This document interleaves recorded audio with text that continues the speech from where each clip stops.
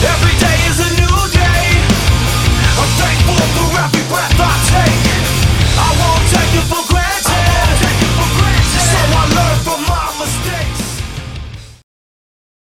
Hi, welcome back to Roy on Rescue. Now, we had another person actually email in and ask, what is the difference between abdominal thrusts, like with the Heimlich maneuver, and the chest compressions? And I'm going to break that out a little bit and just try to explain a little bit about the differences. First of all, a choking conscious victim still qualifies for abdominal thrusts. This is a person who is not able to make any noises other than high-pitched squeaking noises. If they're coughing forcefully, they'll just simply be encouraged to keep coughing. If they can't cough, if they're showing the universal sign for choking, face is turning colors, they're obviously gagging, they're not able to get any air in or out, this is a person we're going to confront, ask them if they need help, ask them if we need to help them with the Heimlich maneuver, and encourage them to understand that we know what we're doing and we can help them.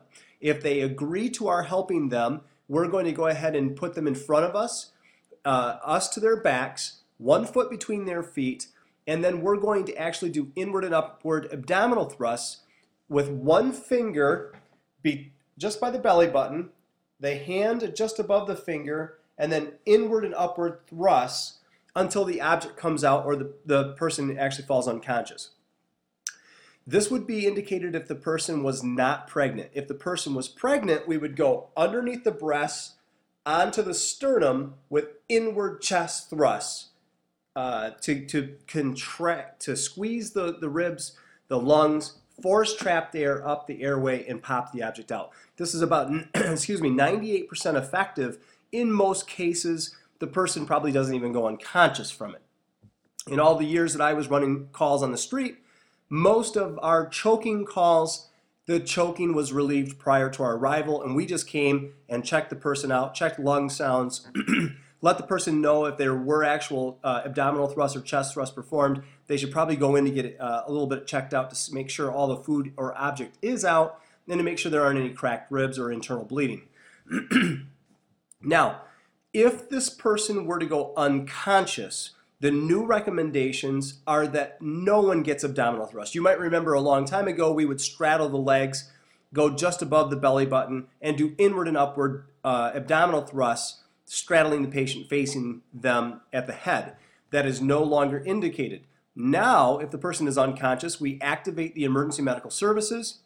We open the airway with a head tilt chin lift, attempt 2 rescue breaths, ideally with a one-way valve face shield so as to protect ourselves and the victim from any infectious diseases potential.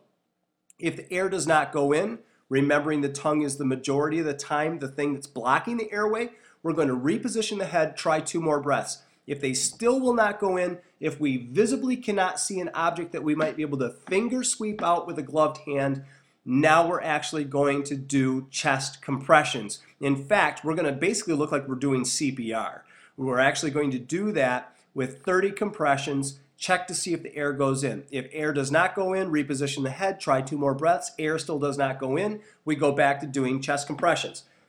The hand is going to be in the center of the chest, between the nipples, on the center of the chest or the sternum, and we're going to interlock our hands doing 30 2-inch deep compressions at about a second or even a little bit faster than that to try to compress the chest, squish the lungs, force trapped air up the trachea, and pop the object out. Again, very effective. Once the object has been removed and air will go into the lungs, we're simply going to go ahead and reassess this person, find out what it is that they need, and give that to them. The complications with chest compressions are the same as we would have with the potential of doing CPR. Cracked ribs, separated cartilage, contusions of the lungs, the heart muscle. So this person, if they were to receive this type of treatment, should still go into the hospital for evaluation, make sure everything's out of their lungs so they don't have a remainder of a blockage, and make sure that they do not have internal injuries. That's going to be basically the concept we're going to use for everyone that needs this type of treatment. So from Roy on Rescue, I hope this was helpful. Remember, you getting involved is the next best step to helping save a life. You can do it. Go forth and rescue, and we'll see you next time.